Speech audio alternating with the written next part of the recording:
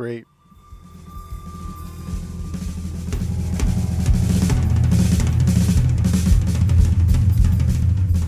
Welcome back to Asinine Radio, a weekly podcast where we talk about music, and, well, that's pretty much it. So, let's go!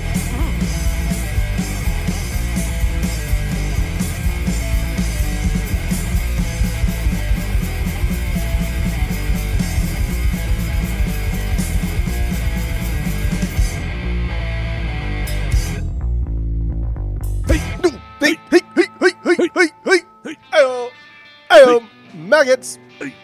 That one spooked This me. is Asinine Radio. This is the weekly music podcast where every week we take whatever band or artist we're doing and we rank all of their records. So this week we're doing Marilyn Manson. We're going to be ranking his 11 studio albums plus his one EP, the only EP that really matters, honestly. But before we do that, we're going to do our 6 Degrees with Tom DeLonge. But while you're listening, go to Apple Podcasts, go rate, review, and subscribe to us on there. Give us 5 stars on Spotify. We have a Discord server if you want the code for that. Hit us up, we'll send it to you. We also have a phone number you can call or text us. I forgot the phone number, but I'm looking it up right now. I'm just stalling. The phone number is 503-893-5307, so get into that. And if you didn't already know, my name is Tyler, and way out there, hundreds of miles away, is Jeff. And then even further than that, another probably 800 miles past that, Getting way excited. I'm very excited because we have a guest. We don't have guests very I often. know. We don't have them very often, but we have our boy Skip, all the way from lovely old England. So Merry old England. Hello, chaps. Literally, There he it's a is. pleasure to be here. All we do is make fun of the accent constantly on the podcast. Oh, I love it. It's great. It's literally great. I like you're we always say you're that always so much. We say I literally know. so much. You're so London, Jeff. London, Jeff. Yeah. London Jeff. Literally. London, literally. Yeah, from the south. the Queen's Yeah. English. Hello. Oh, the Queen. Oh, Oh, she's boy. lovely. Anyway. All right, so yeah, we have our friend Skip on the pod to help navigate us through this Marilyn Manson listen through, and obviously our album of the week is going to be Antichrist Superstar, so stay tuned for that one as well. But let's just jump right into our 6 Degrees of Tom DeLonge. So I only have one. Jeff and Skip each have 3. So just get into it, boys. Cool. We should set up an order of who goes when. Just Because then it's get gonna yours get over with, confusing. because yours is probably dumb. So just get it over with, and then we'll Mine pretend is to laugh, and then we'll do our good ones. Well, Yeah. mine's very easy. So we start with Twiggy Ramirez. He's the bass player, obviously. Twiggy was also in Nine Inch Nails at a certain point, which Josh Freese was also in at the same time. Josh Freese has played with Blink and Blink to Tom. So there you go. Easy peasy, right? Easy peasy lemon squeezy.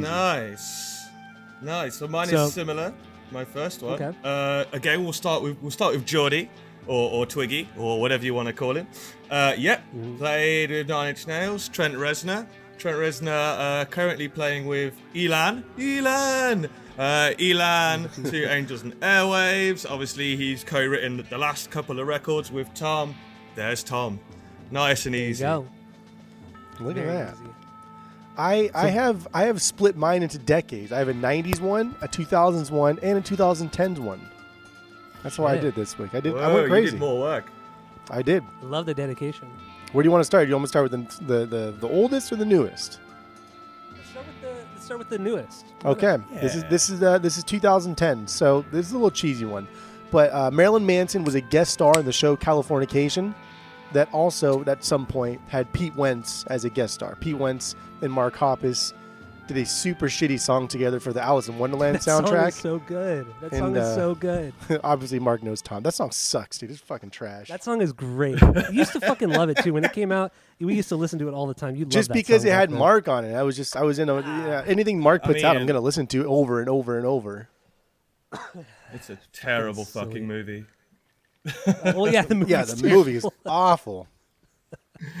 The song's great though. All right, Is it? that was a good one though. I like that one. That's Have you cool. heard that song, Skip? I have, then it's terrible. But it's got Mark God on. damn it. Mark, who sounds a bit like Kermit the Frog. Yeah, He does kind of sound like him. You guys are he the does, worst. man. He does. I love him though. How can you know? Exactly. Cool. My second degrees of 6, or second 6 degree. Gil Sharon, touring drummer with Brian and the Marilyn Mansons. Or keyboardist, not drummer. Can't read my own writing. And also, he ended up playing with Plus 44. Plus 44 has our boy Mark and not so much boy Travis. And those guys, they've hung out with Tom once or twice. So another easy one. Yeah, that is an easy one. I didn't know one of the keyboardists played in Plus 44, at least live. I didn't know that. Yeah, he was live. I think he might have been second guitar. But yeah, he's a Okay. multi-instrumentalist / muso for hire. Our Gil. Good old Gil. Good Shit, old yeah, I didn't know Gil. that. All right, what do you got, Jeff? Cool. This is a fun one. This is from the 2000s. But I think this was 2000s. Yeah, this has been. So Marilyn Manson took on Charles Manson in a fight to the death on the pilot episode of Celebrity Deathmatch. And he killed him. Marilyn Manson killed Charles Manson on Celebrity Deathmatch by pulling the skeleton out of Charles Manson's mouth. They called it the Tahitian skeleton pull of death. That's how he won. I love it. But don't forget That's that incredible. 98 Degrees took on Blink-182 on the same show. But fun fact is that no real voices from Blink were actually used. So it was kind of a little bit cheating one, but it was really funny. And I had to bring in Celebrity Deathmatch because that was my intro to Marilyn Manson. Oh, wow. Oh, okay, there you go. I Foreshadow. did not know that. Wow. Preview. Wow. Man, Celebrity Deathmatch, that was quite the show. That was unreal. It was amazing. How funny that show was. Oh, that was some great shit, man. We're old. Yeah, we are. We're getting unfortunately. there. We're getting there. Not us. Yeah, it's fine. It's fine. It's fine. Yeah. So my last one, again, music, band member related as opposed to our boy Marilyn. Juan Alderete, or Aldere, how you want to pronounce it. Our boy Juan, obviously touring bass player for the last Manson lineup, and plays on We Are Chaos. He just can't get a break, can he, Juan? It's not going well. I know, right? Jesus, man. But obviously he played in a little band called the Mars Volta until Omar accused him of being a sociopath. And Omar and Cedric were also in that band, or it is their band. Omar and Cedric to Anti-Mask to Travis, who obviously played drums on this still as yet to be released Anti-Mask 2 record and did that last tour. And Travis to Tom. Nice and simple. There you go. Yeah. That was all were very simple, except for Jeff's Celebrity Deathmatch. That one was a little bit different. I'm but- looking forward to Jeff's 90s one. I love the 90s. I know. This is the easiest one. So what do you and got? it's a little cheesy, but Marilyn Manson was in a movie called Party Monster with Seth Green, and Seth Green was in Idle Hands, and obviously Blink was in Idle Hands. Oh, I hadn't. Yeah, one of the few movies Tom that was the Tom was drive-through in. guy. Yep. All right, cool. That's it. So All I got, that's kids. our 6 degrees of Tom DeLonge. Yeah. We did it. We actually did it. So let's just jump right into the album rankings. So like I said, we're gonna be ranking his 11 studio albums plus the 1 EP, the Smells Like Children, and then we're also gonna give our biggest banger if we have one, and go from there. So let's do the order with let's do Jeff, Skip, and then myself. Sound good? Sweet. That's good. All right, like that'll be the order. That'll be the order for this as well as the album of the week, just so there's no confusion. So, what do you got, Jeff? Go for your number 12. So my number 12 here is Mechanical Animals. This is what Really? this is what we were going to do.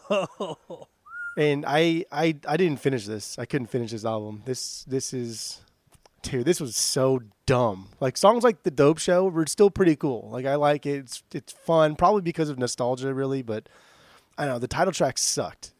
And it was the song Mechanical Animals where I'm just getting more frustrated with like Manson's presentation. It's just the way he sings. It's very irritating here.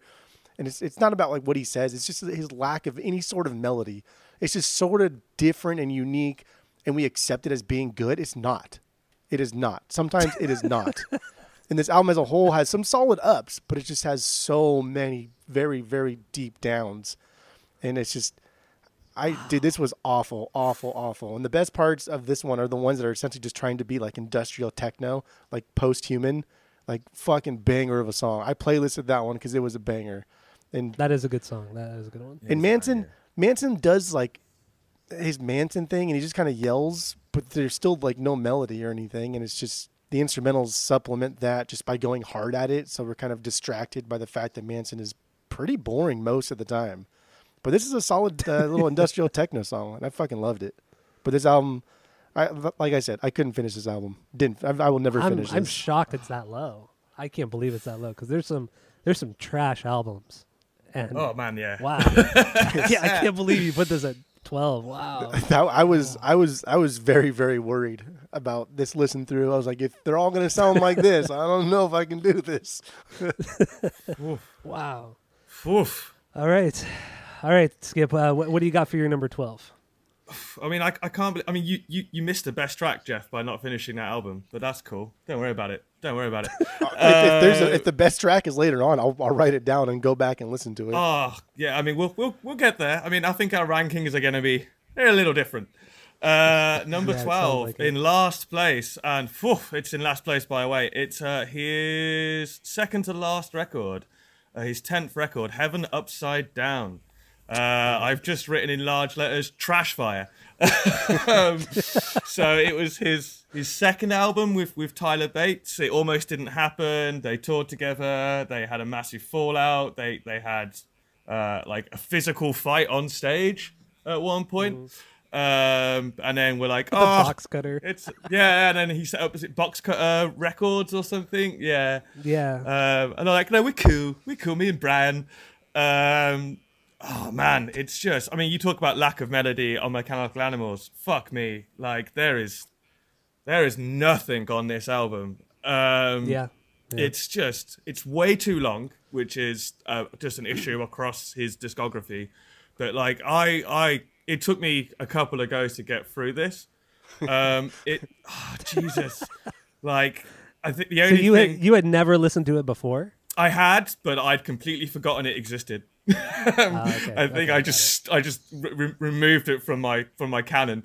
The song Jesus Crisis is the closest to like a good song, and I think it's because it's so stupid and so repetitive. You know that I write songs to fat and to fuck. I was like, oh mate, it's kind of funny, but it sort of reminded me of his real early stuff. You know, his Portrait era, because it's kind of silly.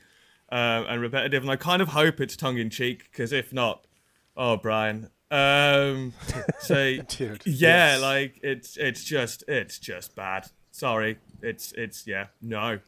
You're not No. gonna be sorry. It's his worst All right, album. But no, I'm saying sorry to him, you know, and to the audience. Okay. Yeah, number 12, Heaven Upside Down. All right. So my number 12 is We Are Chaos. His last record, 11th record, came out just in 2020. This is the only record he's done with Shooter Jennings, who's the son of Waylon Jennings. If nobody knows that, I think this album probably stemmed from, I don't know if you guys remember a couple years ago, Manson and Jonathan Davis were supposed to work on at least a song or an album together, and they said it was going to be like a country thing that they were going to do. I think that was probably scrapped to make this with Shooter Jennings, considering his lineage. But this record sucked, man. It's fucking trash. I mean, there's just not a lot going on here. It just kind of like trudges along, and luckily this is his shortest record, clocking in at like 41 minutes or something like that. So that was kind of nice, finally getting to the end of this discography, and then you have a short album. But yeah, I have nothing really positive to say about it. There's nothing memorable. I have no banger. There's nothing that was a outright stinker on here, but damn, is it forgettable. And I just don't know why they even put it out. I guess they even wanted to. They were going to do a second record together, but then it just what they were starting to write just wasn't working out, and there was kind of a falling out. So they just decided not to put out a second one or write a second one, which is for the best. So. That's my number 12. We Are Chaos. So, what do you got for number 11, Jeff? Go. I will say that my top four, my top three for sure. I want to buy in the vinyls. The fourth one I would also get, and I'm pretty sure it's available everywhere. Everything else, no, not at all, not even close. That's fair. I feel the same way. My top 3 I'd get on vinyl as well. But yeah, with that, the my number 11. 11, yeah. Yeah, We're on 11. We're only on 11. Yeah, my number 11 is Hollywood or Hollywood in the Shadow of the Valley of Death. It's his fourth album. Okay. Fucking boring. Nothing exciting here except for it just came after like the atrocious Mechanical Animals. Blah. But I felt these songs just to be very similar to each other and nothing really popped on its own. Very vanilla stuff. So it just didn't push his sound any farther than we've already heard. And it didn't like do a good job at rehashing the current sound. It was just meh. It was just vanilla. Just mush. Boring. I have no bangers. Are you sure you listened to the record? Yeah. Are you high? Are you high, Jeff? Boring, This is just boring wild. stuffs. This is just wild. Dude, I mean- the biggest dupe on like the population of Earth is thinking that Manson is an exciting vocalist in any capacity. It is, he does the same fucking thing over and over and over. He never even really yells. Very, very, very rarely does he actually yell. Most of the time it's just he's getting real close to the mic and just talking very heavily and then turning the volume up to make it seem like he's yelling. He never really screams, but he kind of has like a weird kind of vocal fry to him that makes it sound like he's kind of screaming when they turn it up really loud. I cannot believe how lame Manson is, honestly. Oh, I love it. You're just destroying Skip's dream. Dude, right now. I will the say king though, of like controversy, man. my top three are fucking goddamn near perfect albums for sure. They're so fucking good. 4 is good. I would want to buy it. Everything else is just, like we've been duped. This guy's a joke. All right. Hollywood is your number 11. So Skip, what do you got for number 11 after that disappointment? Fucking hell, mate. Yeah. Night is Manson's way. Anyway, whatever. We'll get into it. It's going to be a long night. My number 11 is We Are Chaos. It was nice in some ways, I guess, to try and see him be a little bit more. I'm going to use the word mature in italics here. You can't see. I'm doing that finger thing. Laser beam. So there's a lot of Bowie influence on this. I know you guys aren't super into Bowie or have listened to a lot, and from what you're saying, Jeff, maybe don't. Like the guitars, lots of acoustic. It's quite a cohesive record, I guess, in a way. But equally, like, absolutely nothing stands out. I was really disappointed considering, Juan supposedly plays on this album. And, usually bass is all over the place with Manson, but no. Couple of things. I mean, Paint You With My Love, Brian doing an actual love song. That was quite sweet. He's seeing a German-based artist, I believe. So that was, and he's done painting for years now. So that was quite sweet, actually, to him actually pen a real, actual, love song to someone. And then the closest to a banger, it's not a banger, it's a sub-banger, would be Keep My Head Together. It's got a cool little bass riff. It's got some of that glam kind of stomp that has always been over his records, It's okay. That's yeah, it exists. You can't say it's not much better than okay. I mean, it's yeah. I mean, It's just if someone gave it to me, I'd probably still never listen to it. But yeah, I just feel really bad for Juan, man. Like, a time when he really needed money and stuff. Obviously, this tour never really happened because of the stuff that happened. Yeah. which we'll touch upon a bit on the main episode. The various allegations. So, but yeah. All right. So number 11, We Are Chaos for you.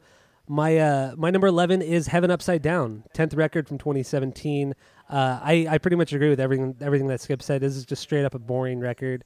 This is the second one with Tyler Bates, and I don't know why they worked together. Yeah, maybe they got along at some point, but he's not that good of a songwriter. I don't feel like he is, because these songs are fucking boring. and that's all I have about Heaven Upside Down. I got no banger. It's just I mean, a lot of the same. Just Twiggy stuff. declined to play on it, and I think that's says everything really. Well, He no, was- no, he didn't. He didn't because I read that too on the wiki or whatever. But I remember I used to listen to that podcast that he had, that Hour of Goon, and on the Hour of Goon, him and Fred were talking about this specific record, or being in Manson still, and he was saying, yeah, they recorded an album, and I didn't even know that they were doing it, and he's like, that's fine, I don't mind, I don't care, but yeah, he had no involvement with wow. it, but it wasn't his own doing. It was just that Manson didn't tell him that they were recording a new record. That's kind of So, worse, really. Oh, Goon Moon though, great band. Yeah, they're a rad band, super rad band. But but yeah, so that's my my number 11, Heaven Upside Down. So Jeff, what do you got for number 10? Go. Is Heaven Upside Down? That's what I got. Pretty It's much two for places too high. Finally, something right. yeah, for the same reasons you guys have said.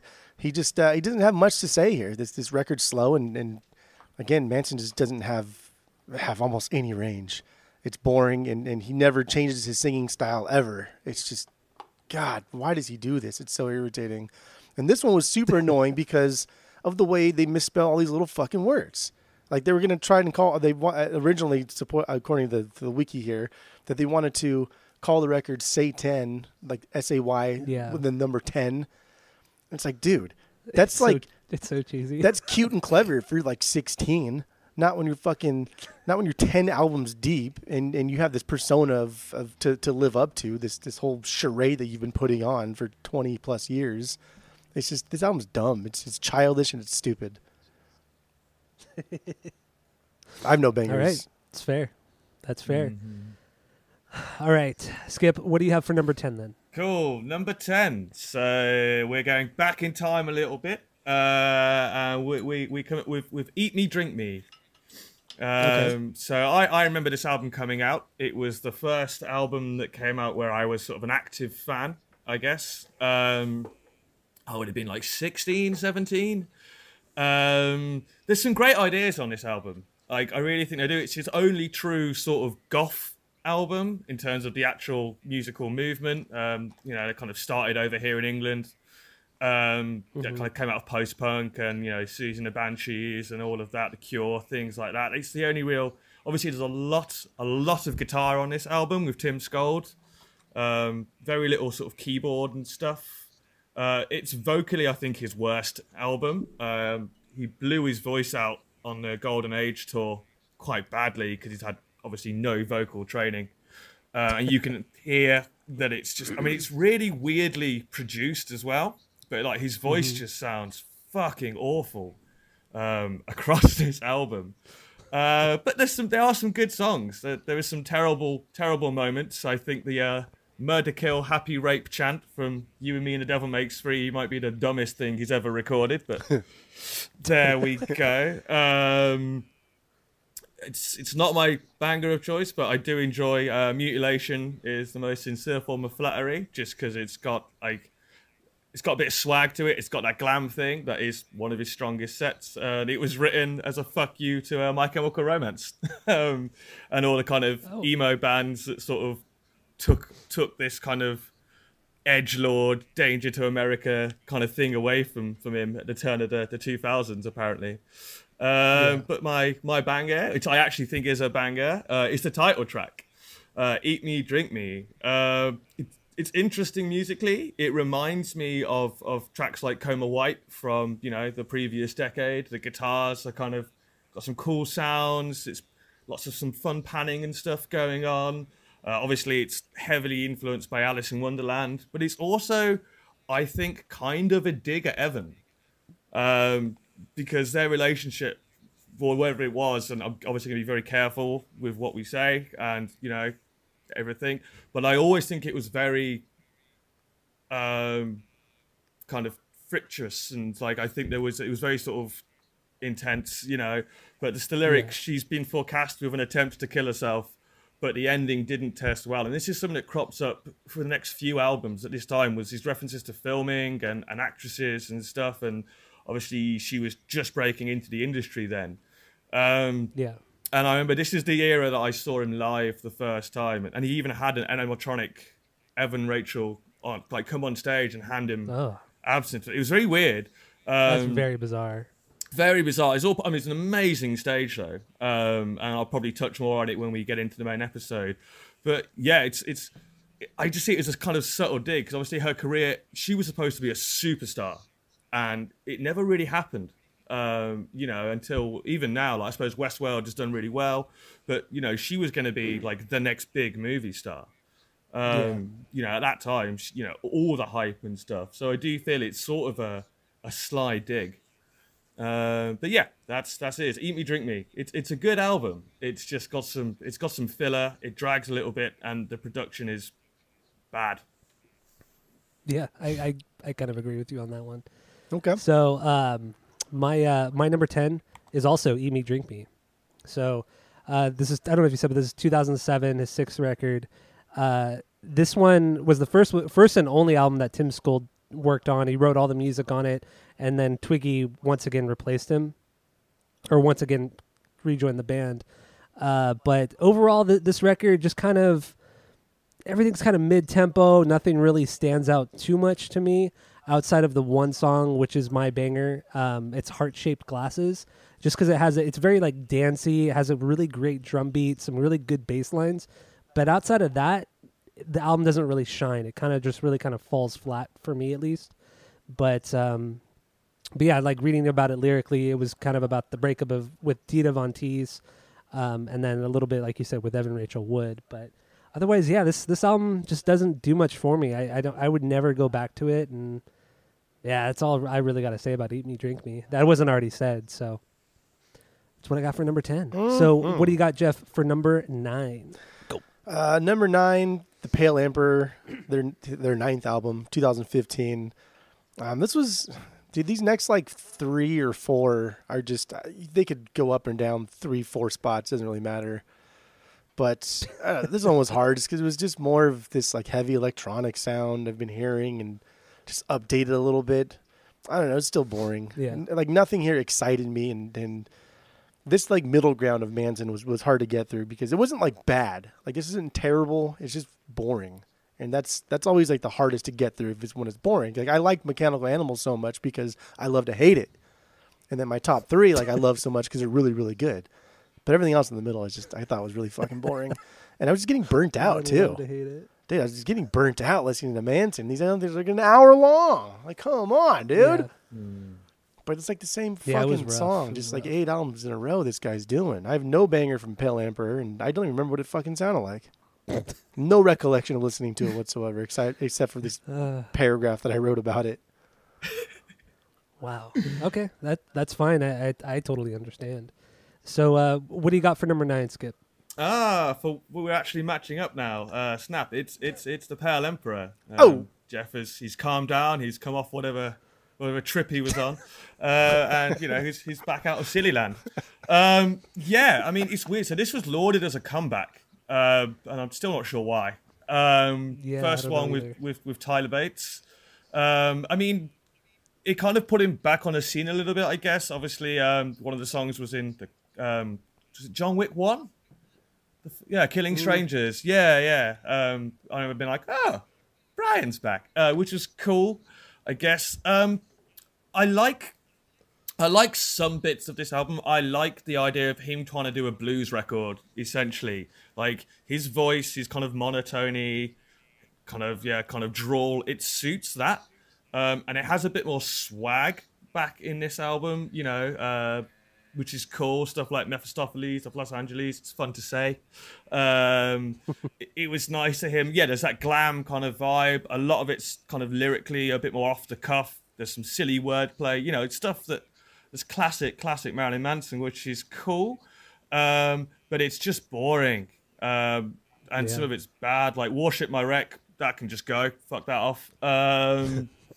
Stuff like but there's some silliness in it again. I think my favorite track was the single Third Day of a 7-Day Binge. It's got a good bass groove, which is again a classic Marilyn Manson kind of thing, and it's almost got a sort of Nick Cave vibe, when Nick Cave was kind of a bit more dangerous, which I'm a big Nick Cave fan, so that was cool. He's not trying to be like the king of controversy or like harken back to his 90s. He's just, singing a rock and roll blues song. And that's the best bit of that whole album. But yeah, as a comeback, I don't understand. So yeah, Pale Emperor. There it is. Yeah. Okay. I'm with both of you guys. This is my number 9 as well. Damn. It's pretty damn boring, and the first song starts. It's kind of like a little bit of a blues rock thing, and it does stand out. It definitely stands out. I'm like, okay, this album could actually be kind of good.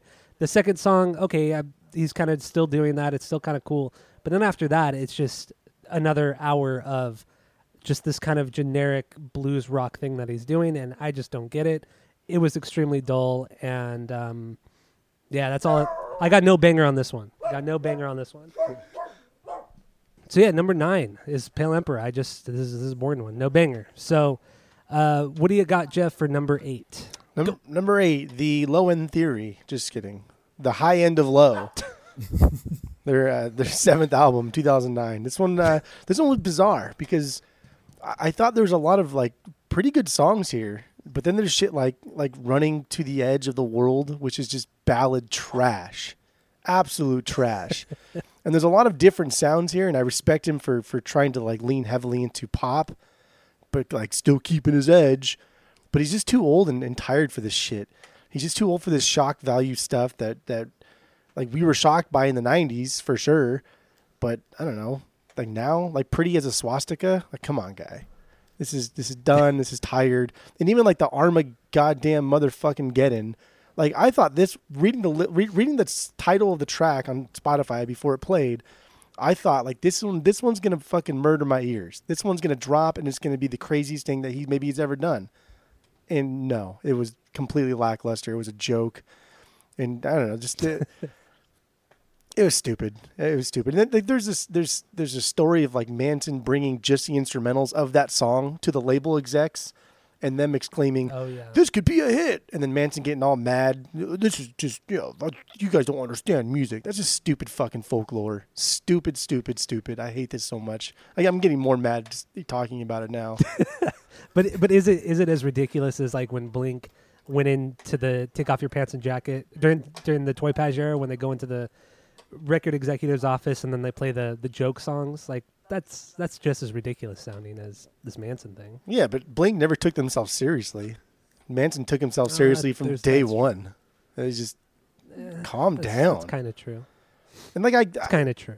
I get it. Like, this era is supposed to be an emotional and tumultuous time for him, but this music's lame. Lame.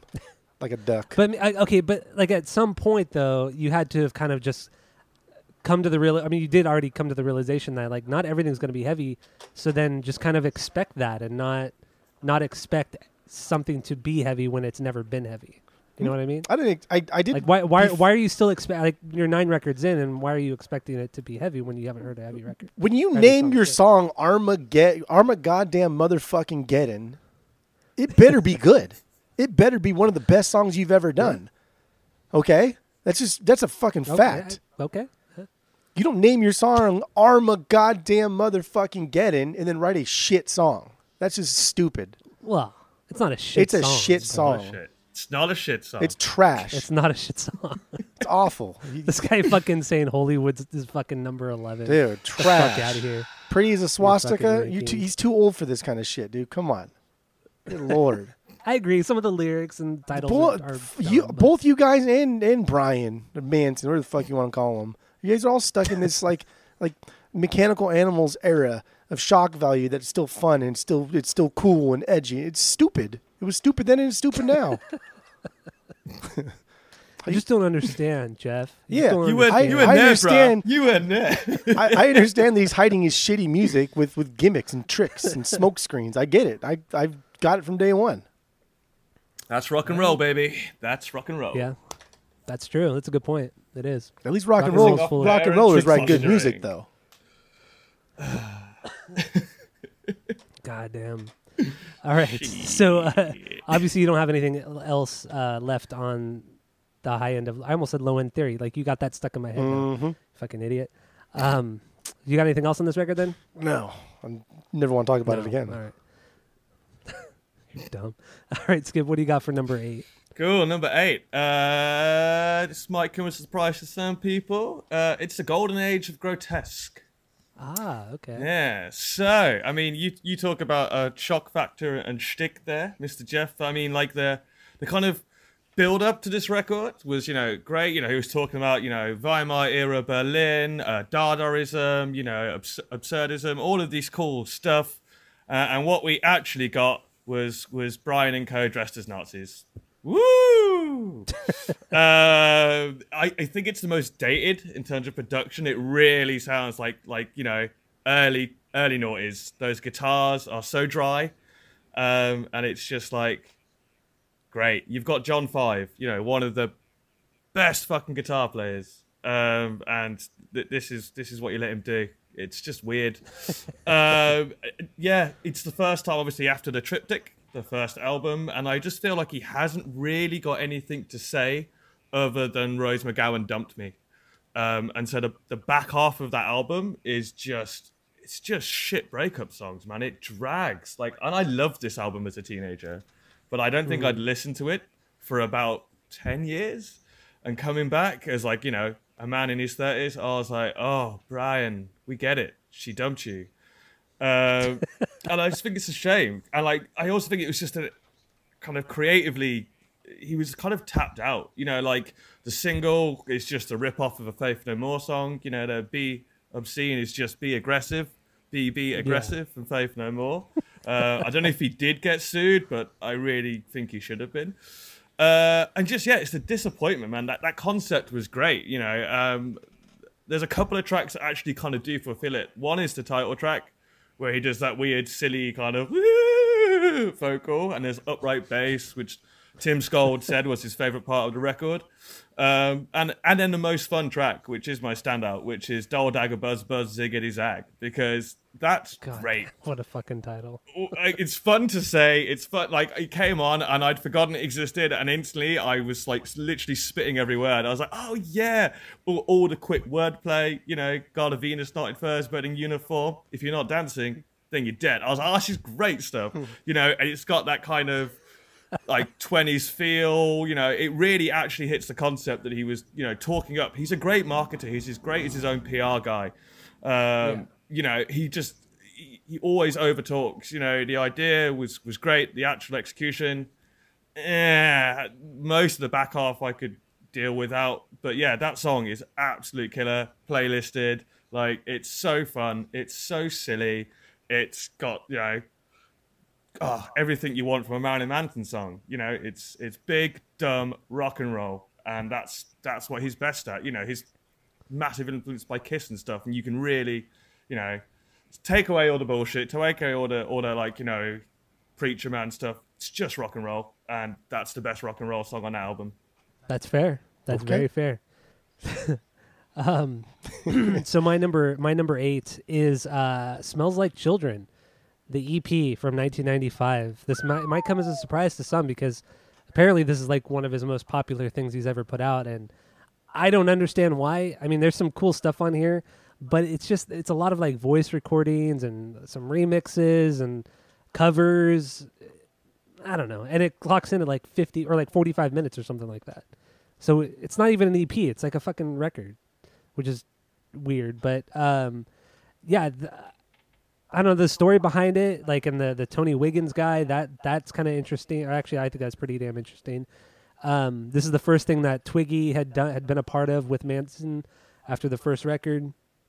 And I don't know, if I had to pick a banger, I would say the cover of Rock and Roll Ninja, just because that was a really cool, fast, upbeat song. And I've never heard the original. Have you guys heard the original? Yeah, the Patti Smith version. Yeah.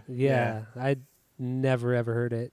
But yeah, it's quite the title as well. So of course Marilyn Manson would choose this song, probably strictly because of the title. I saw him play it actually quite later on. In 2009, he was still putting it in the set list. So what the fuck, man? Yeah. Really playing with fire, shit. But Smells Like Children, yeah, I don't really see the appeal that much. And then the Eurythmics cover, it's fine. It's fine. It's one of his most popular songs, but it's whatever. So yeah, that's all I got for number 8. So Okay. what do you got for number 7, Jeff? Go. Eat Me, Drink Me. Eat Me, Drink Me. Okay. His sixth album, 2007. I thought this was like one of the weirdest ones so far in his chronological discography. They seem to be the first one that was like hard rock focused and had a lot of melodic songs. And the biggest takeaway here were like the guitar solos. I think this was only one of 2 albums that had this guitarist on it. And I don't know, sometimes there was solid, cool stuff, and sometimes it was just wanky and dumb, but like it was cool to hear like a progression in sound with guitar solos. And it was weird to think that they could incorporate really good, because they were good guitar solos too. Like they were put in there nicely. They weren't just thrown in there. And I thought it was, I don't know, it wasn't too crazy about this album, but I dug some of the tracks. And also, if the song If I Was Your Vampire, I think it was the first track, that sounded like just a reworking of their Sweet Dreams cover. It was the same pacing, the same vibe, the same notes, just like in different order, and it sounded exactly the same. Was it? But this was fine. I didn't hate this at all. I didn't like it. I mean, we're not in the 2s yet, at all. Not in the 2s yet. Not even close. Yeah, I agree with you. Yeah, according to our 3-point rating system, yeah, we're not in 2s yet. I'm probably Not for me, at still least. I'm probably still in like the 1.2 era here. That's fair. I think I'm like Barely. 1.25. I'd say Yeah. that's where I'm at too. Yeah. Yeah. Skip does not agree. He's pissed already. All right. No, I'm under 2s. Under 2s. He's been like stewing for the last like 20 minutes as we're talking shit on all these records. Vigorously like Cool. shaking and convulsing. Digging a pencil into my knee, just harder and harder. All right, what do you got for number 7 then, Skip? Number seven. Born Villain. Born All right. Villain, aka Brian reads some Shakespeare. And worked with Shia LaBeouf. Very odd. I mean, that's when Shia went a bit weird, wasn't it? That was cool. Off topic. Anyway, Born Villain. So again, I remember this one coming out. Came out to sort of minimal fanfare. It's when he'd moved to a much smaller label, and you can hear that the production is definitely scaled down. It's quite cheap sounding in places. But what I do like about this album is it's although there's not a lot of melody, which is a factor, as Jeff has already said, like across a lot of Brian's work. It's really kind of post-punk influence. It's really driving. Obviously, Geordie was back in the band. This is the second kind of reunion album of that songwriting partnership, I think. Yeah. And there's some real driving bass and stuff, which is like a hallmark of post-punk. You know, it's cool. I actually quite like the minimal production in places. You know, it really is just Brian and Geordie in the studio. If you take out Disengaged, we've kind of moved on from the whole, like a lot of the breakup stuff that's kind of all over this era. It's a little bit less kind of up its own arse and a little bit less like Cry for Me. A bit more balls, man. A little bit more kind of vocally and musically. Like Murders Are Getting Pretty Every Day. That's a nice heavy track. That's pretty cool. Obviously, he literally quotes Macbeth points. And my favorite track by quite some way is Flowers of Evil. That chorus is great. You know, I've been running from the bloodlust for fear of exile, for all of these sorceries.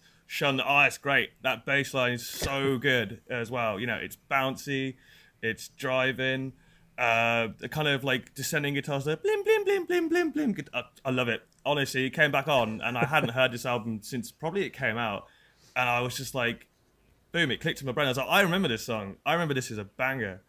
So yeah, it's playlisted again. Like, I actually think it is a great song. I like the title track as well. There's some interesting stuff going on.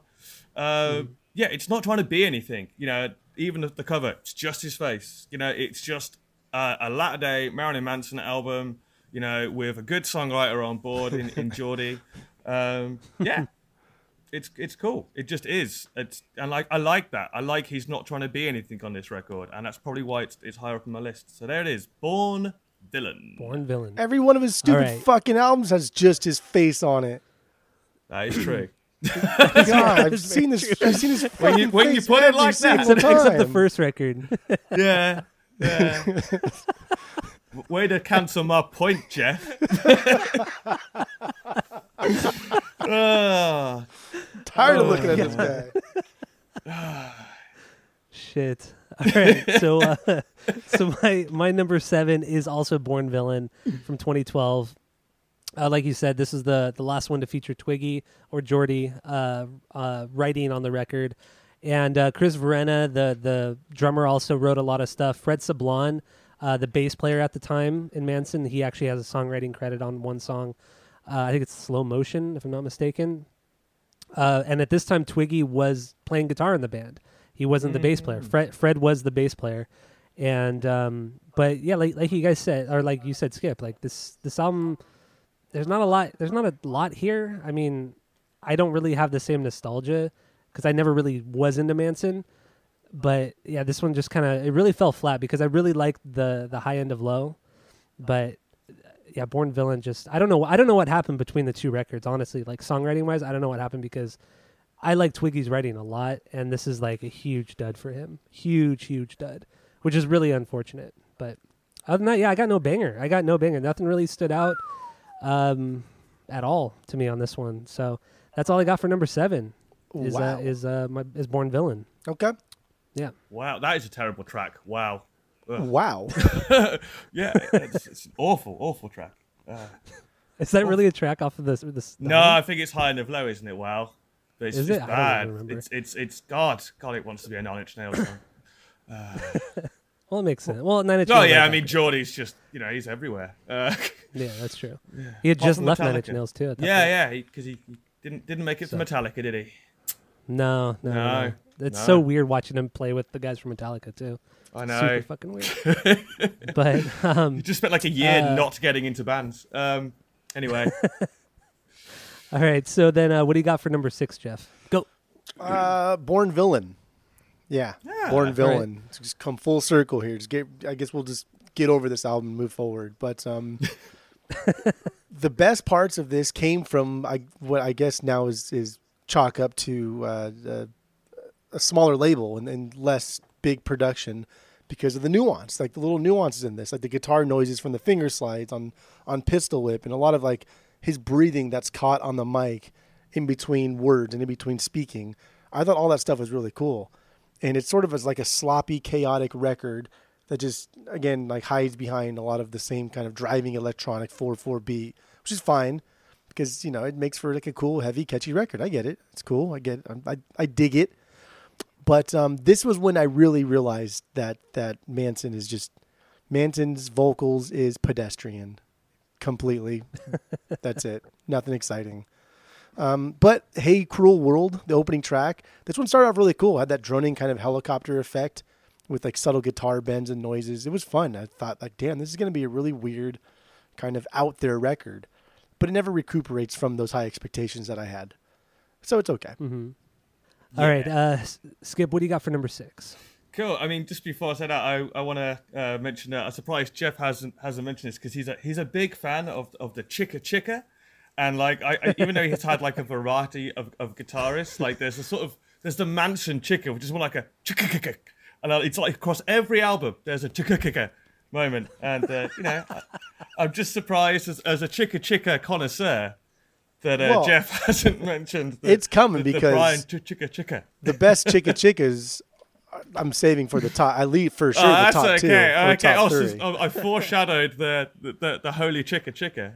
Because Cool. there is a semi-iconic Chicka that is kind of used throughout, and even the Chicka itself kind of progresses into a different sound depending on what boring era Manson is in at the time. It's true. Yeah, I mean it's more of a chicka to chick, isn't it? It's Yeah. Chicka Chicka. It's a twist on the chick. It's a little weird. It's a little bizarre. No, I But it's there. noticed, baby. I noticed. The patented Manson Chicka Chicka. I was just checking. I'd have been disappointed had we never brought this up. So number 6. Drum roll, please. It is the high end of Low. Okay. All right. So I I have mixed emotions on this record. The filler is fucking terrible, right? The filler on this album is bad, and if it wasn't there, we'd have a nice 35-minute, really strong kind of latter era Marilyn Manson record. This was the last time I saw him live. This tour, 2009, in a much smaller venue. His voice is way better on this record than it was on Eat Me, Drink Me, which is the immediate, record that preceded. It's Twiggy's returning record. Despite what Jeff says, I'm a goddamn motherfucking Geddon is a great single. It's stupid, it's glammy in the same way as tracks like Beautiful People, Disposable Teens, Rock is Dead. He's rewritten the same song 5, 6, 7, 10 times, but when it's a good song like that, it's fine. It's stupid. It's definitely tongue-in-cheek. It kind of references his past, Columbine, making hits. I'm taking credits for the death toll. That's him going, I know I'm past it. I don't give a shit. And fuck it, I'm going to be remembered for what you want to remember me for. Fuck it. I thought that was cool. I thought it'd been long enough since the incident as well to maybe, it's not a joking matter at all, but the reference, that's what I picked up on it. I Want to Kill You Like They Do in the movies. Problematic, again, considering current what's going on. But, it's the longest thing he's ever done. It's nearly 10 minutes. It's kind of experimental. It's got a really cool bass line. Really interesting vocal. And just some of the lyrics across this album, batshit. It's not rain, you rapist werewolves. It's just God pissing down on you. What? That's one of my favorite stupid lyrics ever, Into the Fire, Manson doing a piano ballad. I actually think a lot of his mid-tempo stuff is some of his best stuff, and it actually works. Twiggy gets to do his blues guitar solo thing. He's a big fan of bands like Oasis. He's said that's his favorite band. Yeah, and obviously he's hung out with the Desert Sessions and stuff, so he does love that kind of blues. And Oasis are terrible. I'm an Englishman. I'm constantly. Doesn't everybody in England love Oasis? Isn't that like your Red Hot Chili Peppers or something? Yeah, they are. That is a beautiful analogy. They are the Red Hot Chili Peppers of England.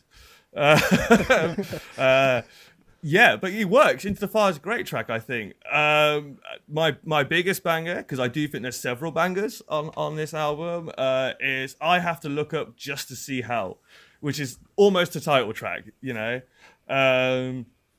got such a good groove. That lurch, which I'll go into on the main episode, there's a Manson lurch, a bit like the Manson Chicka Chicka, that's there, and it drives it. It's got that really cool, the falling part. I think that's great. The lyrics are kind of pissed off and angry, but they're also some really cool imagery going on. He's quite wordy in his verses and then kind of sloganeering in his choruses. That's always been a Manson thing. I just think it's a killer song. I think the vocal performance is great. It's nice to hear his voice in some better form. It's a really up and down album, but the bangers outweigh the filler, but the filler is fucking terrible. You could cut Wow, White Spider, Blank and White. Yeah, you could cut all of that, and then sure, and finish on Into the Fire. I don't know why 15's on there. Finish with the blues solo, end. Great, cinematic, man, cinematic. Did you say you like running to the edge? No, that can go as well. Okay. Because that was one of the worst. It just goes on and on, doesn't it? It feels longer than I Want to Kill You Like They Do in the movies. God, it was rough. Oof. But yeah, High End of Low. There it is, number 6. My number 6 is Mechanical Animals. Mechanical Animals, his third record from 1998. This one really surprised me. When I did my listen through, I got through Portrait and then Antichrist and then this, and I thought we can't do this record. I for one thought, okay, this is okay, and I knew instantly that you would hate it, Jeff. Like, absolutely would fucking hate it. And I even text you. I said, we probably shouldn't do this. We should do Antichrist. And you're like, well, whatever you want to do. And then I was on the fence because we had already committed to it with you, Skip. But then, yeah, we eventually decided to go with Antichrist. I think it's because I eventually listened to it finally. And then it was just like, no, not going to happen. Can't do it. Yeah, I got like 4 songs in. And I'm like, Jeff is not going to like this. So, but I didn't think that it would be at the bottom. Like, I did not think this was going to be your least favorite. That's fucking favorite, crazy. Baby. That's straight up silly boy talk. Hot take, homie. And I can't believe some of these records you haven't even talked about yet, which is even stupider. God damn. But Mechanical Animals, it was it really dove into the glam rock stuff, which I'm not super into. I mean, you touched upon it, Skip, with David, a lot of David Bowie influence stuff, and I'm not super familiar with David Bowie music. I mean, I know some of his bigger hits, but outside of that, I mean, I know nothing. I know nothing about his music. I never really dove into his stuff because there's just so much of it, and I don't know where to start. But yeah, that's fair. There's a lot. Yeah, if David Bowie sounds a lot like this, like, or in the kind of the same vein as this, I don't know how much I'm gonna actually like it. I thought this record was just kind of boring. It has a lot of good sounds in it, and I mean, Michael Beinhorn produced this one. He's produced like a lot of huge fucking bands. He did a Korn record, Jeff's least favorite Korn record too. He produced that one. Serenity? Which, I guess that makes sense. What? Serenity of Suffering? No, he produced Untouchables. Oh yeah, he did. Yeah, which is like a very unique Korn recording in itself where no other record has ever been recorded like Untouchables. So Michael Beinhorn is this very kind of unique guy, but I feel like there's nothing here on Mechanical Animals outside of like Rock is Dead is a good song because it's like heavier. It kind of gets you pumped up and going. And other than that, I don't even like The Dope Show. I never really liked The Dope Show that much. And yes, you do. I really don't. You're don't like lying. That song. I've never really dug it. Everyone loves The Dope Show. Everybody loves The Dope Show. Yeah. Edgelord Tyler over here. Oh, it's popular. I don't like it. I'm telling you, all the fucking time with this kid. Never ends. Oh my god! Don't get after me. Jeff put this at the very bottom of. This don't worry. There's going to be plenty of words. It's fine. But I did say I like The Dope Show, though. If you're listening, okay, well, that's wrong. That's stupid. That's silly boy talk. You guys are so high. Otherwise, I mean, overall, this album has some cool moments, but it really just falls flat with the glam stuff that I just don't really care for. So, yeah, that's all I got on this one. Mechanical Animals. My banger on this one is Rock is Dead. So, what do you got, Jeff, for number 5? Go. Number 5, The Golden Age of Grotesque. This is the last of my ones I didn't really care about. The 5th album. This reminded me so much of that like mindless self-indulgent sound. And it wasn't bad. I enjoyed this. I enjoyed kind of like a lot of the heavy beat-driven songs, electronic stuffs. It was fun, sometimes super catchy. I like the track Saint or Ain't with the S thing, however you say that silly wording. But I don't know. I don't care anymore. I just want to get to my top 4 here, so I'm going to move on. I'm tired of bad-mouthing Manson. All right, what do you got for number 5, Skip? Go. Cool, number 5. Smells Like Children, finally. Finally. This is super nostalgic for me. Super nostalgic. Because I had this on CD back in the day. So, like, you know, when I only had, like, 7 or 8 CDs, like, most of them were Marilyn Manson, which we'll get into. So, like, I hadn't listened to this probably in about 15 years. Like, I probably listened to it, like, till the CD kind of, like, you know, scratched itself to death when I was 15, and then never again. So it was super nostalgic. It was super fun. It's really silly. I mean, I really like Dope Hat as a song. So, and I really like the kind of super slowed down version that's on here. The remixes are very, very 90s. Like, they all sound super, super 90s. The kind of, I mean, the whole thing is very 90s. You know, it's using, like, you know, the recordings and stuff and the phone calls and the stupid bits and bobs and all, you know, it's almost like a hip-hop record in that. It's got, like, skits crazy and shit, you know. How many bands, like, were doing that kind of shit in the 90s? Like, yeah. were doing Yeah. skits or doing like little interludes or shit from movies, and like that was a very 90s thing from all bands or artists across all genres. Well, that's it. And this is like the last kind of spooky kids record. You know, it's the last kind of moment they were like a horror punk band, which I'll talk more about when I get to Portrait. But you know, Rock and Roll Ninja. It's a great cover. And actually, you know, there's a thing where he like, if Manson has an idea, he's not afraid to repeat it and go at it again and retry it. You know, and that starts with and the world spreads its legs for another fucking star, which becomes a lyric, you know, an album down the line. But my BB, it's the Screaming Jay Hawkins cover, man. I Put a Spell on You. Like, that's a good one. It's just so like brutal, like really heavy on the bass, like really simple, really, really great kind of batshit vocal take. You know, he's going at it like he is close to the mic, it is turned up, it's blasted out. I really worked to the concept of the song. You know, Scott on guitars having a great time. You know, I've always loved that cover. Obviously, the record company supposedly were like, "That's the single," and I went, "No, do Sweet Dreams," which has been overplayed. A, on the radio, and B, by the band. Like, it's always in the set list.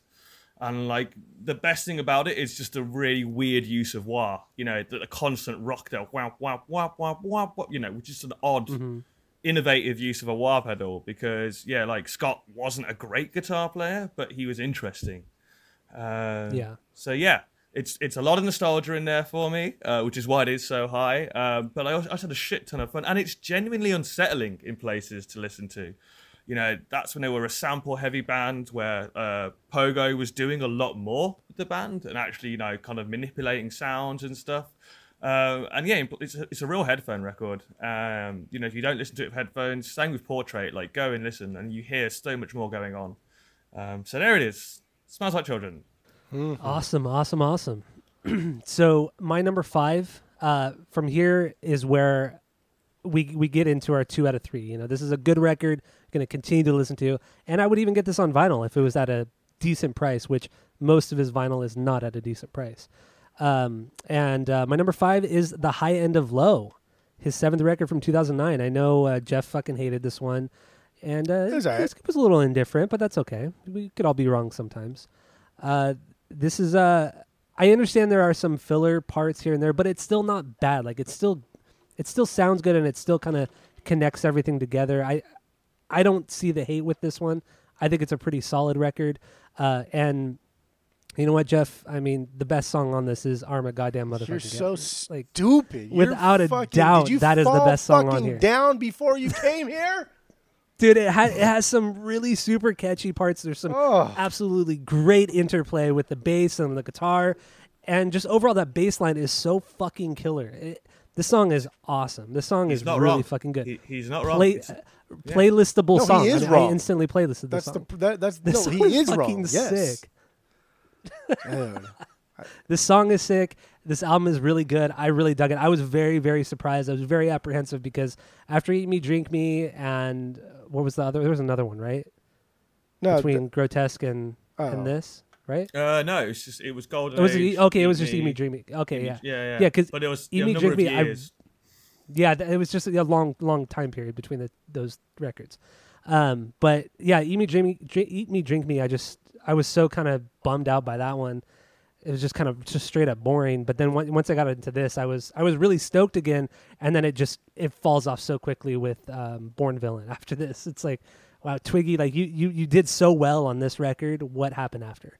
But whatever. The High End of Low, it's a solid fucking record. I don't care what you say, Jeff, but whatever. It's great. Okay. And I think even Skip touched upon it too. Lyrically on this one, a lot of it was about the breakup with Evan Rachel Wood, and this even has that gnarly music video with a lookalike of her in the video, and it's fucking crazy shit, man. And I think that really drove the kind of aggressiveness, the craziness of this record. And yeah, this is kind of one of his crazier records, which is not saying a lot because he's not that crazy of a guy, but musically at least. He just tries so fucking hard. He does. I agree with you. He's like the Andy Dick or Tom Green of music. He just like why do you try so fucking hard? Like, you don't need That's to amazing. do that. That's really good. That's a good comparison. Yeah, the Andy Dick of rock and roll. Brian, can you come shock some people, please? Oh, God. Andy Dick, like, dude, just relax. Put the coke down. You know, Andy and Dick was in relax. Star Trek? That blew my mind the other day. I was watching Star Trek, and there was Andy Dick. I was like, what the fuck? What? On Star Yeah. Trek. In one of the movies? No, Or no, the TV show? he's in one of the TV shows, Star Trek Voyager. He plays a hologram, What? a hologram doctor. Yep, a young Andy Dick. Wow. I know. Blew my Holy mind. shit. Blew my I would have mind. never. I can't imagine that. That's bizarre. Yeah, he's toned down, but he's still Andy Dick. You know, he's still kind of annoying. Yeah. No, it was pre-coke addiction, Andy Dick, probably. But anyway, yeah, that's my number 5, the high end of low. So what do you got for number 4, Jeff? We're almost done. We're almost done with the rankings. Here's the only So what four do I you got? care about. These are the only ones I wanted to talk about, and Mechanical Animals, because I know both you little cucks fucking love that album because you're both stupid idiots. But number 4, We Are Chaos. We Are Chaos. What? Finally, Why, this is the only Why? time in his entire discography where he wrote pop songs and didn't try to mask them as like heavy industrial rock songs. He wrote pop songs and presented them as pop songs. He embraced the pop because Manson tries to write pop songs a lot, and he's been doing it album after album after album. But he hides it. He tries to hide it in his little fucking tower of coolness that he puts on and makes people think that he's weird. No, you're a pop artist. What he is. He plays no instruments. He just sits up there and sings. He's a pop artist. And this is the first time that he embraced the pop sound. And it was, I mean, set aside that it was a manageable 40 minutes long with kind of no filler. Some really good melodies here and some really heavy instrumentals. I thought this was a fantastic album. I loved it. It opens up with a cool spoken word part. Like, come on. That's amazing. That was awesome. I loved it. My favorite track is Infinite Darkness, which I guess is the title of the painting, too, that was painted for the cover art of the album. The cover of his face. Yeah. Which, again, we've never seen his face, right? Because that's all he fucking does. But He's on brand, bro. He's on brand.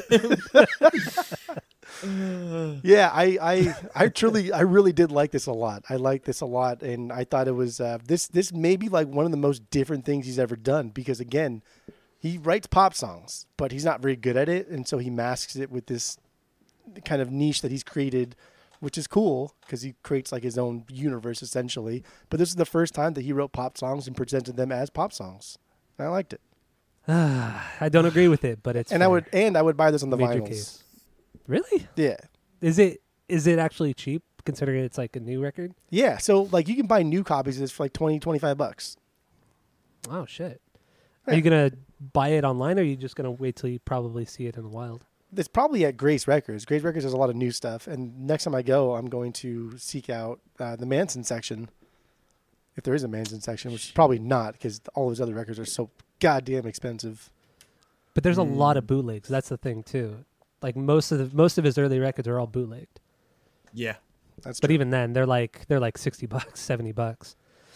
So I don't know how much they are in England, but yeah, they're fucking expensive here. Yeah. So- I think I paid like 30 for Mechanical Animals.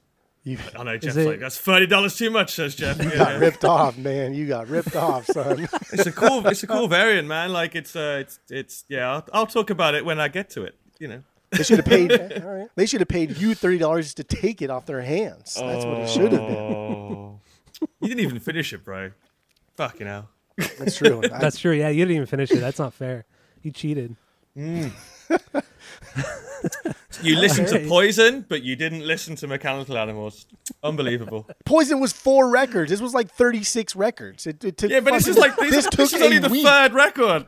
So you weren't, you can't even burn out already. Poison took a Jesus. day. I mean, like this one took a week. Oh, yeah, I to mean, be fair, there was got, a lot. he got you there. He got you. No, but Jeff, you had 3 weeks to do Manson, and you couldn't go back and listen to Mechanical Animals. No. But you could listen to 5 Poison records. He got you with the Poison thing. When That's you go, gonna- that's when you gonna go be out your to downfall. eat and you order food and it tastes like shit, do you just keep eating it, or are you like, no, you know what, I don't like this. I'm gonna move on and order something else. Are you a fucking monster? Are you psychotic? Who would do that? No, you stop what you're doing. It's not enjoyable, and you move forward. Well, it's true. It's true. But you also listen to 5 Poison records. As did I. I did it too, so I'm also at fault. Oh, but you finished Mechanical Animals. You know? I did. Yeah. I hope have nothing to Mechanical stand on. Animals is not your number one.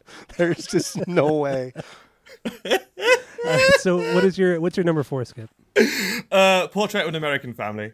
His debut record. So the only one with that lineup, with Bradley Mark Stewart, aka Gidget Gein on bass, or Geen, however you want to pronounce it. I don't know, I'm not American. And Daisy Berkowitz, aka Scott on guitar. Both of whom have sadly passed away. Bradley in 2008 from a heroin overdose, I believe, and Scott Pitesky in 2017, sadly. I had a friend who was actually friends with Scott, which is pretty cool. Yeah, and he was completely estranged from Brian and stuff. Like, there was no effort to stay in touch. So it's just fair. Bands. I think he even sued him, right, in the early 2010s. Yeah, it was pretty acrimonious for some of the. Yeah, it was. I remember the lawsuit. I think there was a lawsuit. I don't know. Yeah. But this is a cool album. It's the only sort of horror punk, and it's interesting you haven't mentioned it yet, Tyler, because obviously you love bands like Wednesday, Frankenstein Drag Queens, and this is the only one of these records that really fits in that sort of vein. I think it's cool, man. Like, yeah, Scott, he's not an amazing guitarist, but he's got a really, really interesting way of playing guitar. Like, it's not traditional. It's kind of horror punk. It's silly. He's like making some cool noises and stuff like that. I say before with the wah pedal on Smells Like Children and stuff. And even like fans, like hardcore odd fans, say like no one could play Lunchbox right the way Scott plays it. Like John 5 used to play it too fast, and things like that. And this is a really like fucked up album in terms of like there's just so much going on. There's so much use of sample. It opens with that real creepy Willy Wonka. But there's no knowing where we're going. And he started as a poet, Brian. He's not a good singer at all, but he does have an interesting voice, that drawl. He's a performer, and I'll talk more about this when we get to our album of the week, because he performs all over that. He takes a very theatrical approach to his the way he performs. I don't want to say sings really. Because like he can't sing straight up. He's a terrible singer, but he's a great vocalist. And they're two very different things. A lot of these songs written by Bradley and Brian. And it's interesting actually, like how much Twiggy kind of writes similar. Again, it's all these driving bass lines, Wrapped in Plastic. That's got a great groove. Dope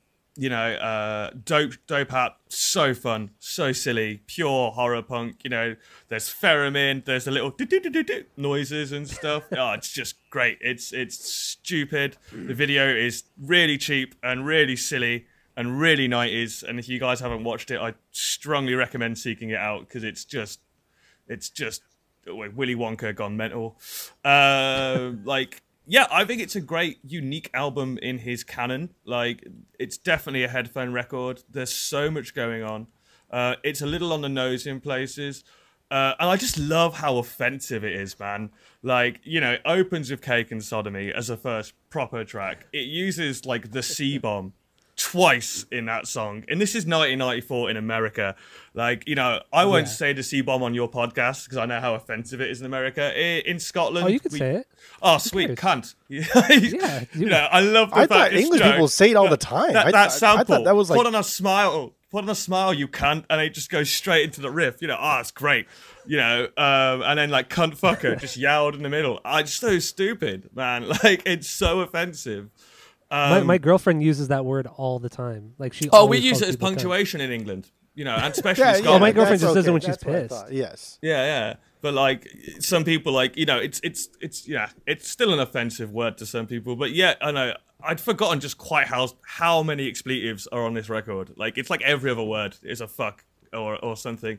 And it's just stupid and silly, and it's his most fun album. It's so fun. And my favorite track is Lunchbox. It's got that great sample at the start. It's got such a killer bass groove as well. It's one of the first things I learned to play on bass. And I still love ripping that groove to this day. It's great. The guitars are really crunchy and cool. You know, it's that pow pow pow. Oh, it's great. And like the live version, like where he breaks it right down, it's just stupid and fun. And like it's just a tight groove. It's a one-off record because it's a one-off lineup. Where it all started. Portrait of an American Family. All right, so number 4 for me is also Portrait of an American Family. You and I, Skip, are just like we're pretty damn similar for the most part. We're not morons. There's only one album that you guys haven't gushed over at the same time, and that's Mechanical Animals. That's it. Oh, that's true. Yeah, no, that's true. That's true. Everything else, you both are just fucking 69ing each other the entire time. But that's not true because most of his albums are crap.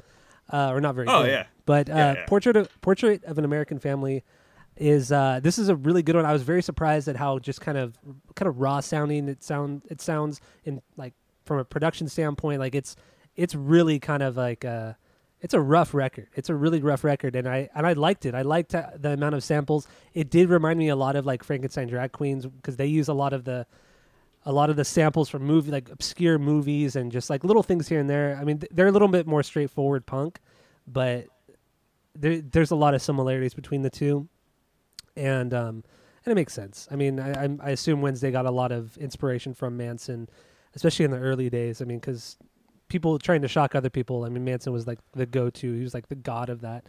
I don't know. I think this is a solid record. I mean, I love the soundscapes. I love just how unique it sounds, and it's just crazy how like you mentioned, you touched upon it too. But Twiggy kind of plays in the same style, but he made it so much better. The way he writes is just it's just so much more mature.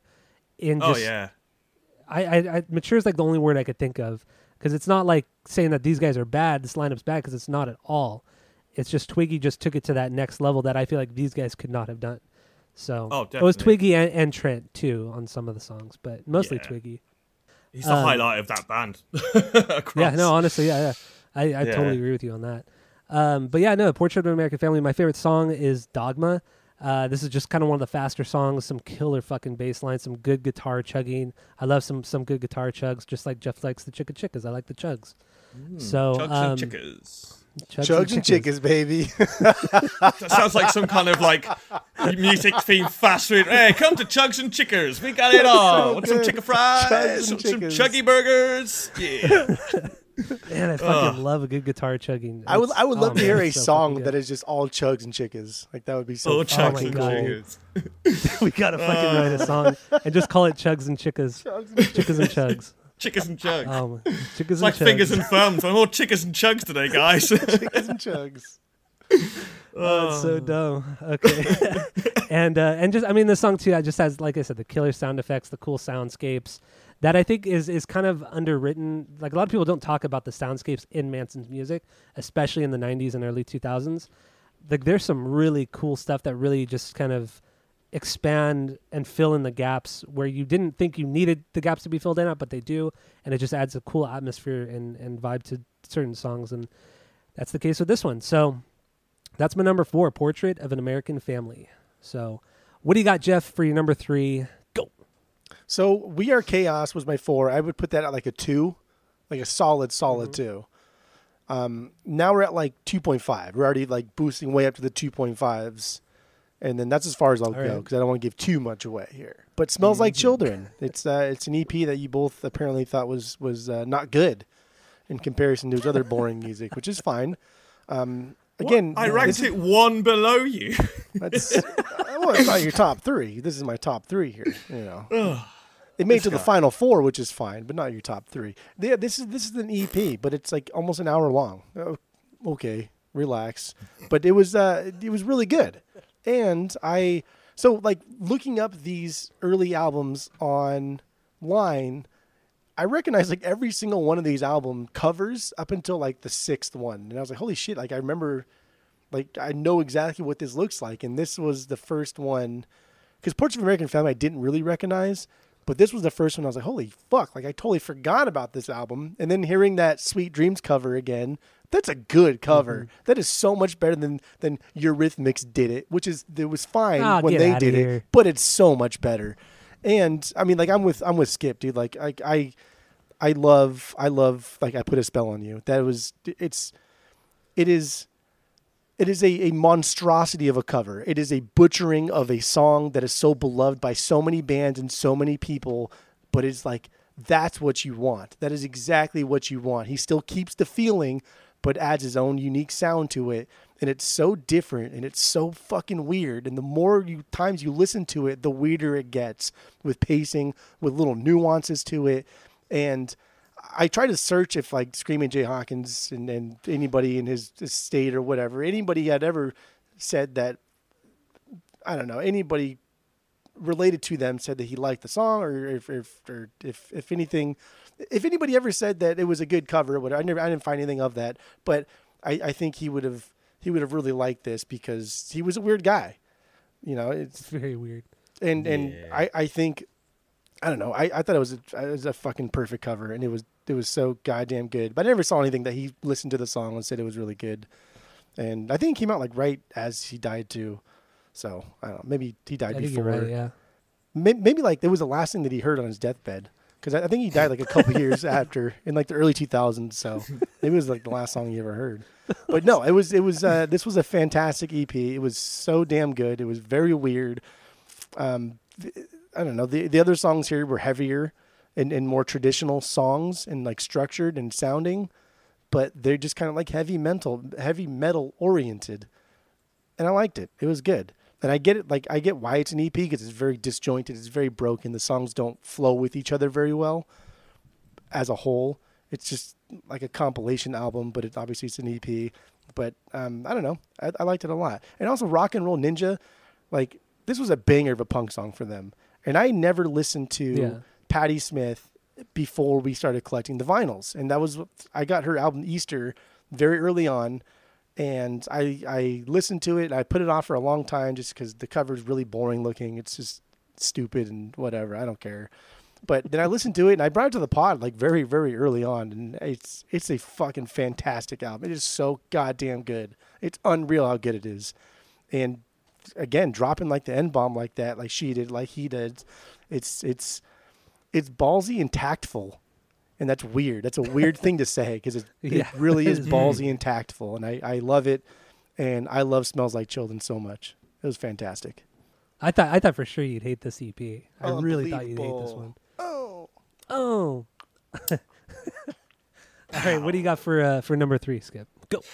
Cool. So honorable mention. This is where I put the live album. Just very quickly. You guys check it out at some point. Maybe give it a while. There is a lot of Mechanical Animal stuff on there, but like with the Antichrist stuff and the Portrait stuff, like you can hear how it flows as a body of work altogether better, because like you've got a killer lineup. It's Twiggy and John 5 as well. I just want to quickly mention I Don't Like the Drugs, but the Drugs Like Me are on that version. It's got some gospel singers. It's great. It's really fun. But man, you can totally hear that it's just Fame by David Bowie. Like musically, 100%. It's just basically a fucking cover. But there's some really cool wah guitar. And just the idea of gospel singers singing I Don't Like the Drugs, but the Drugs Like Me. It's great. So yeah, quickly mentioned. But yes, number 3 is Hollywood, In the Shadow of the Valley of Death. Ugh, finally. Fucking great album. It's too long. 1, 2, 3 is just long. Those albums. What, the triptych? Yeah. Fucking great. Who'd have thought it, eh? Who'd have thought that, his most cohesive work would be my top 3. So yeah, I mean, this was his post-Columbine record. I could talk for hours about this record, but I won't. It's his most meticulous. Like everything about this record was so thought out and so like pumped up. Like the production is really, really crisp. They left Soundscapes running for days to get seconds worth of parts. Pogo was much more involved than he usually is, playing with synths and stuff. It's a reaction to Columbine, pretty much. The Nobodies, especially, pretty on the nose. We're dead, but they know just who we are. You know, this was a really odd period for him. You know, he sort of 1998, 99, he's like the biggest rock star in the world, especially in America. He's successfully pissed off all of Middle America's parents. You know, he's done that thing. You know, just like just what he's rock and roll. He's rock and roll. And then Columbine happened. You know, and it obviously, you know, he cancelled his tour. He went away for a year or so, really, and he just doubled down and wrote. You know, and it's the first studio album with John 5 as well, actually playing on it. It's fucking long. You know, it's 20 tracks. There's a lot. He actually called it his White Album, which is hilarious because you guys are completely wrong and hate that record for some reason. I hate that album. That album's Yeah, not you good. do. I don't agree with what he's saying now. I get it. There is like he covers a lot of ground, but it's very cohesive, man. Like, and it's as a concept body of work, because I'm sure we'll get into the triptych, but the idea of, you know, was it Hollywood kind of actually goes across the entire story of Antichrist and Mechanical Animals, and is more like, and also then what happens after as well. It's a whole end of the world bullshit. It's just really, there's some great moments. I could talk about it for hours, but I won't, because it's not our pick of the week and we're already like 2 hours in. So I'm going to go with my banger, BB. A lot of B's on this album for me, but it's the Death Song.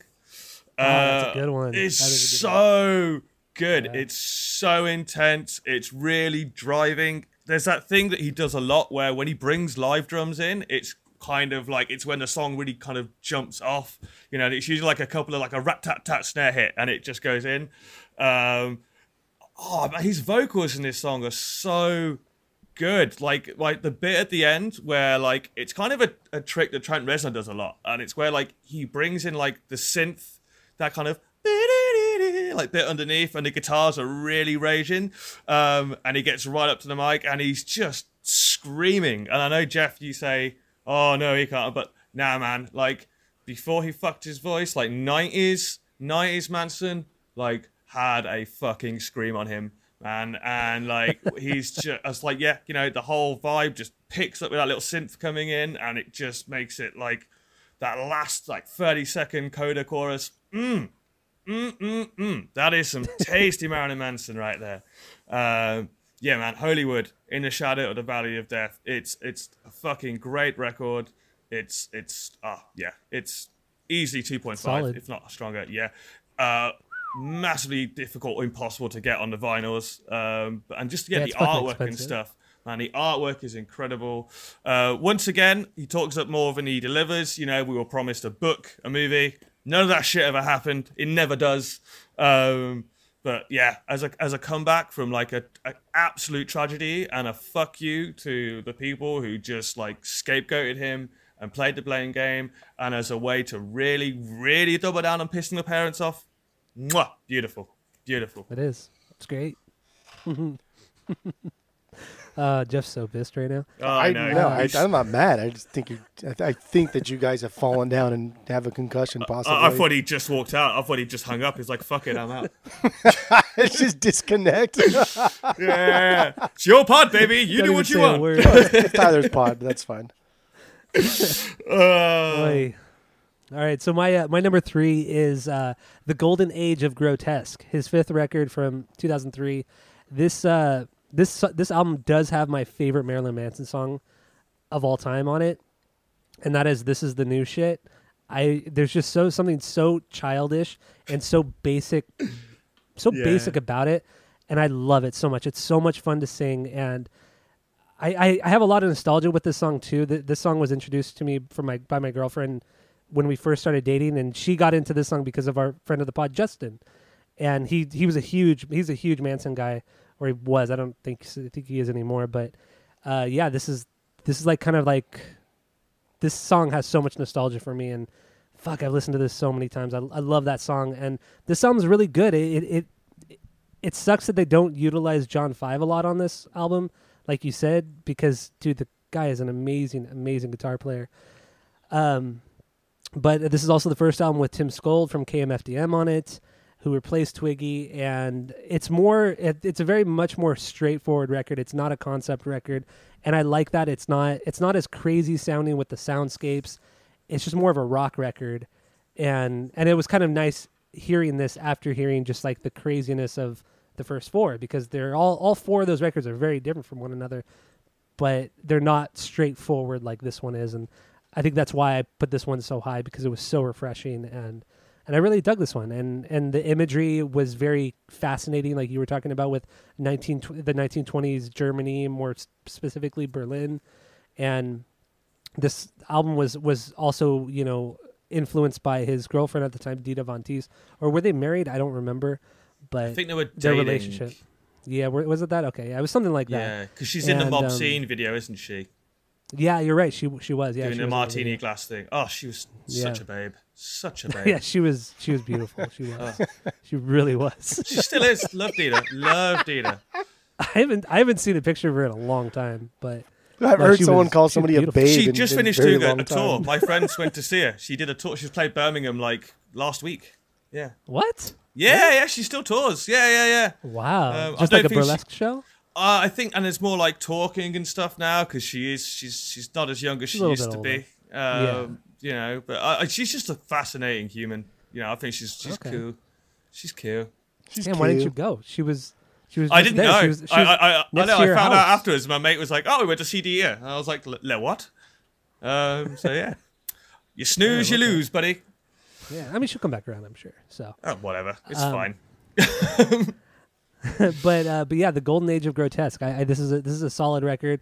Totally get it on vinyl, and I've definitely playlisted a few other songs outside of This Is the New Shit, which is, like I said, his best fucking song, like without a doubt. It's so stupid good. I love it. So it is stupid. That's my number 3. And good. So that's my number 3. So what do you got for number 2, Jeff? Go. So you said that, was it Jessica that got you into this album? Tammy.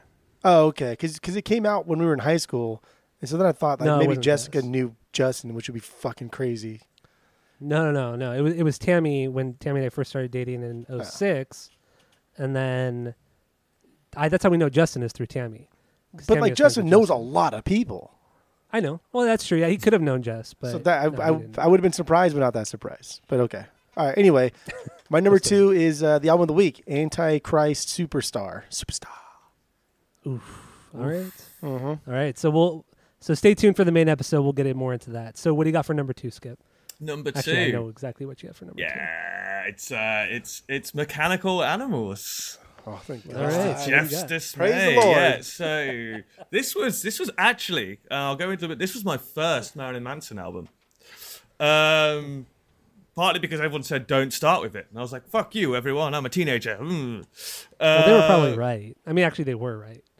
Yeah, but. yeah. It's his most. I mean, that's one of the reasons I love about it. You know, it's ballsy in terms of, you think, you know, he becomes a huge star essentially overnight with Antichrist. You know, he explodes onto the scene. I know he'd obviously been touring for years and years before, but that's where he became like known. You know, The Beautiful People comes out, that video, and then bang, he's all over, you know, TV. He's on Letterman. He's on, you know, he's the shock factor of America, pissing parents off left, right, and center.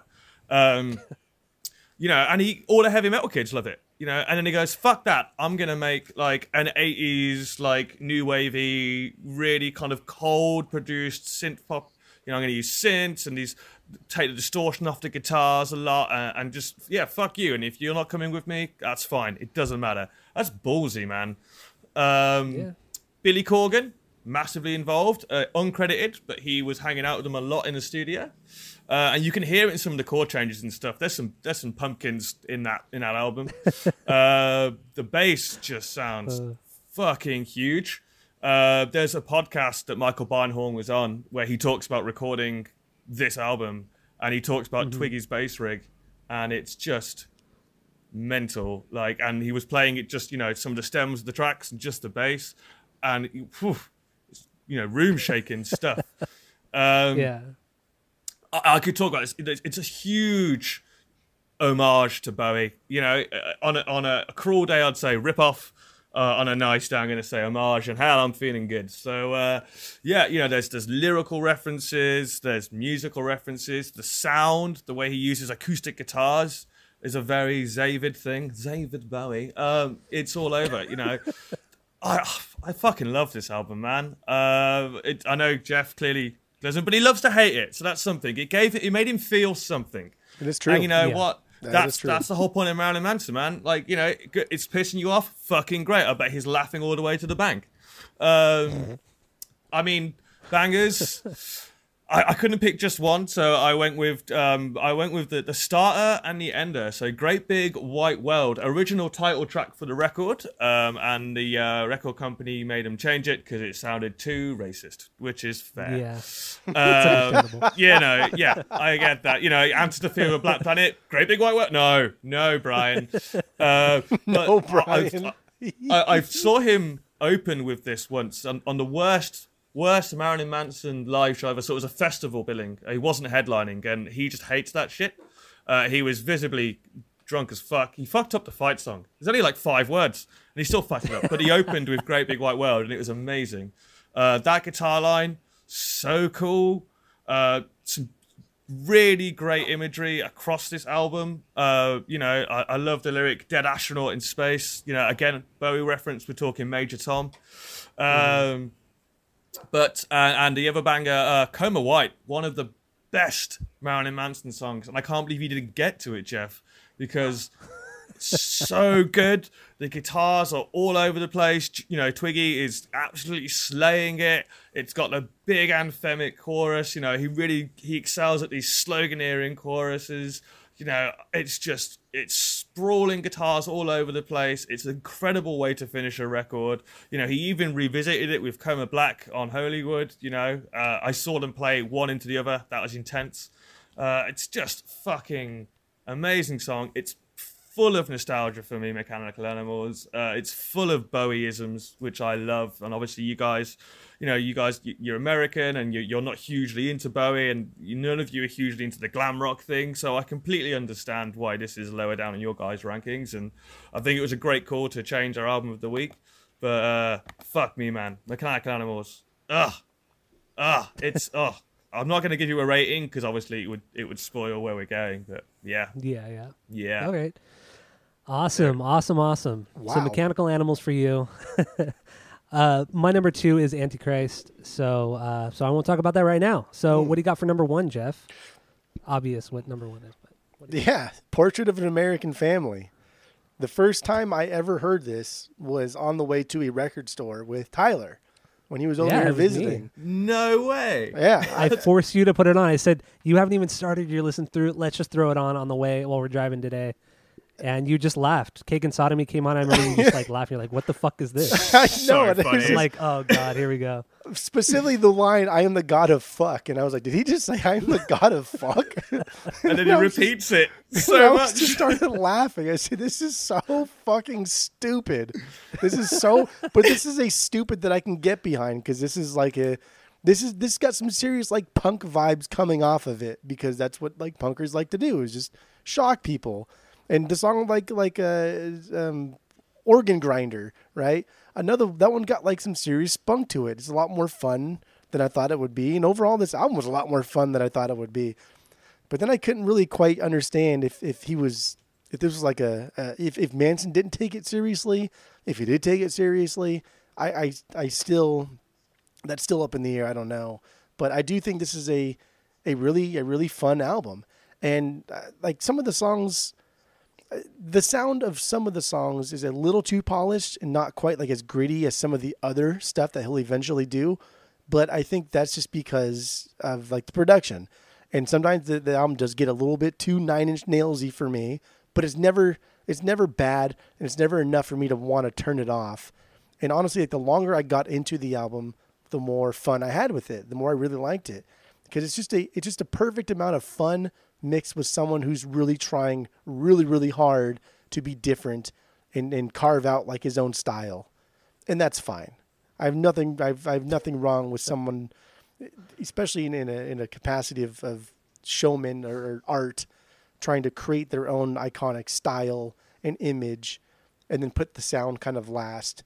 because aside from this one and Antichrist Superstar, I think the image always kind of now supersedes the sound. Whereas in the first two, I think the sound complemented the image perfectly. And that's why I love the first two. Plus, Smells Like Children. Fantastic. But Dope Hat. Dude, Dope Hat was so good. It was fun. It was bouncy. And the solo was so stupid. It was so dumb. And I'm like hoping that it's just supposed to be like an annoying contrast to the music on the song. And I loved it. But then also the next song too, Get Your Gun.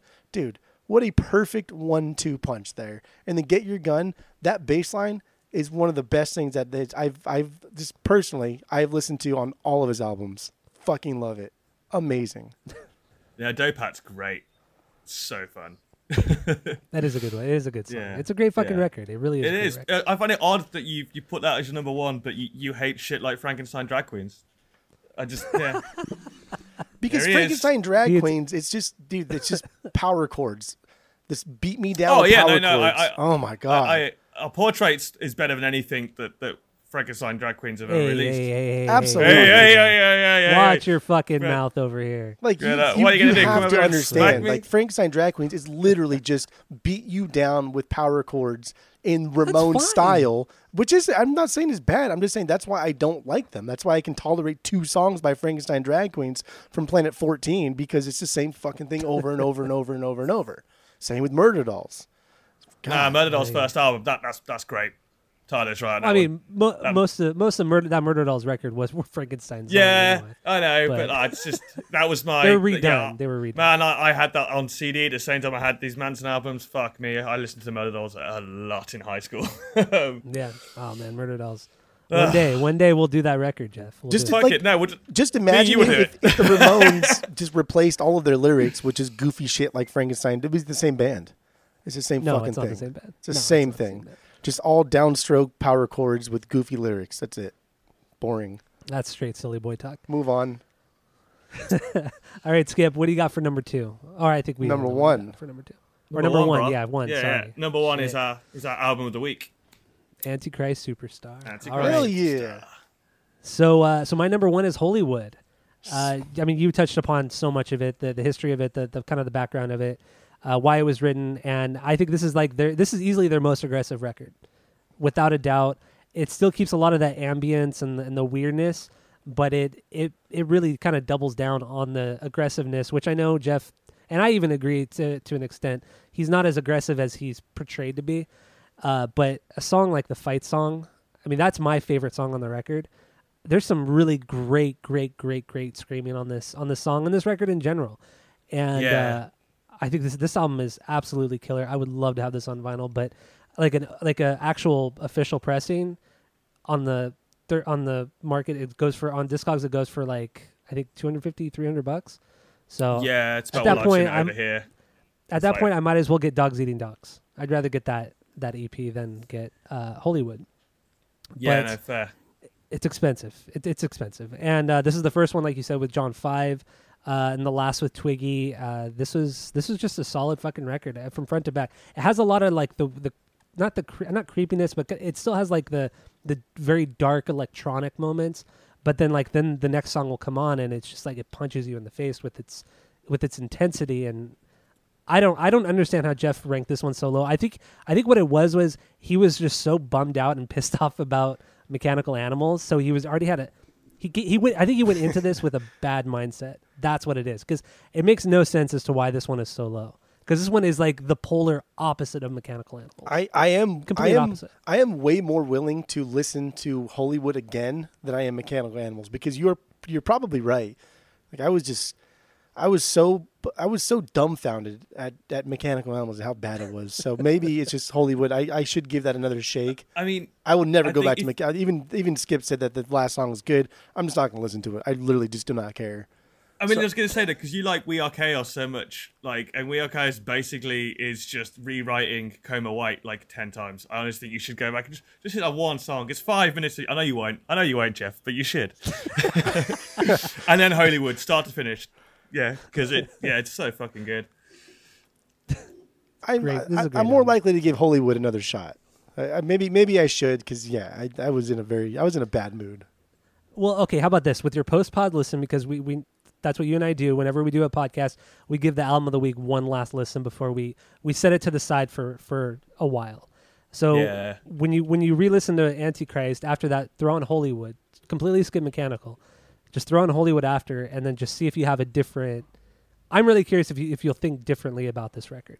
Okay, I will. It's so different from Mechanical Animals. I will. I will. I'm probably going to do Antichrist again tonight, and then if I'm up for it, then I'll put on Hollywood again tonight. Man, it's solid. It's solid. So that's my number one. So we're done. We did the Marilyn Manson rankings. I can't believe we did it. It's been a long one, but now we're gonna get into Antichrist Superstar. We're gonna break down that fucking record. So stay tuned for that. Listen to that. While you're listening, go give us 5 stars and all that good stuff. You know how to reach us. And that's it. That's all. Bye.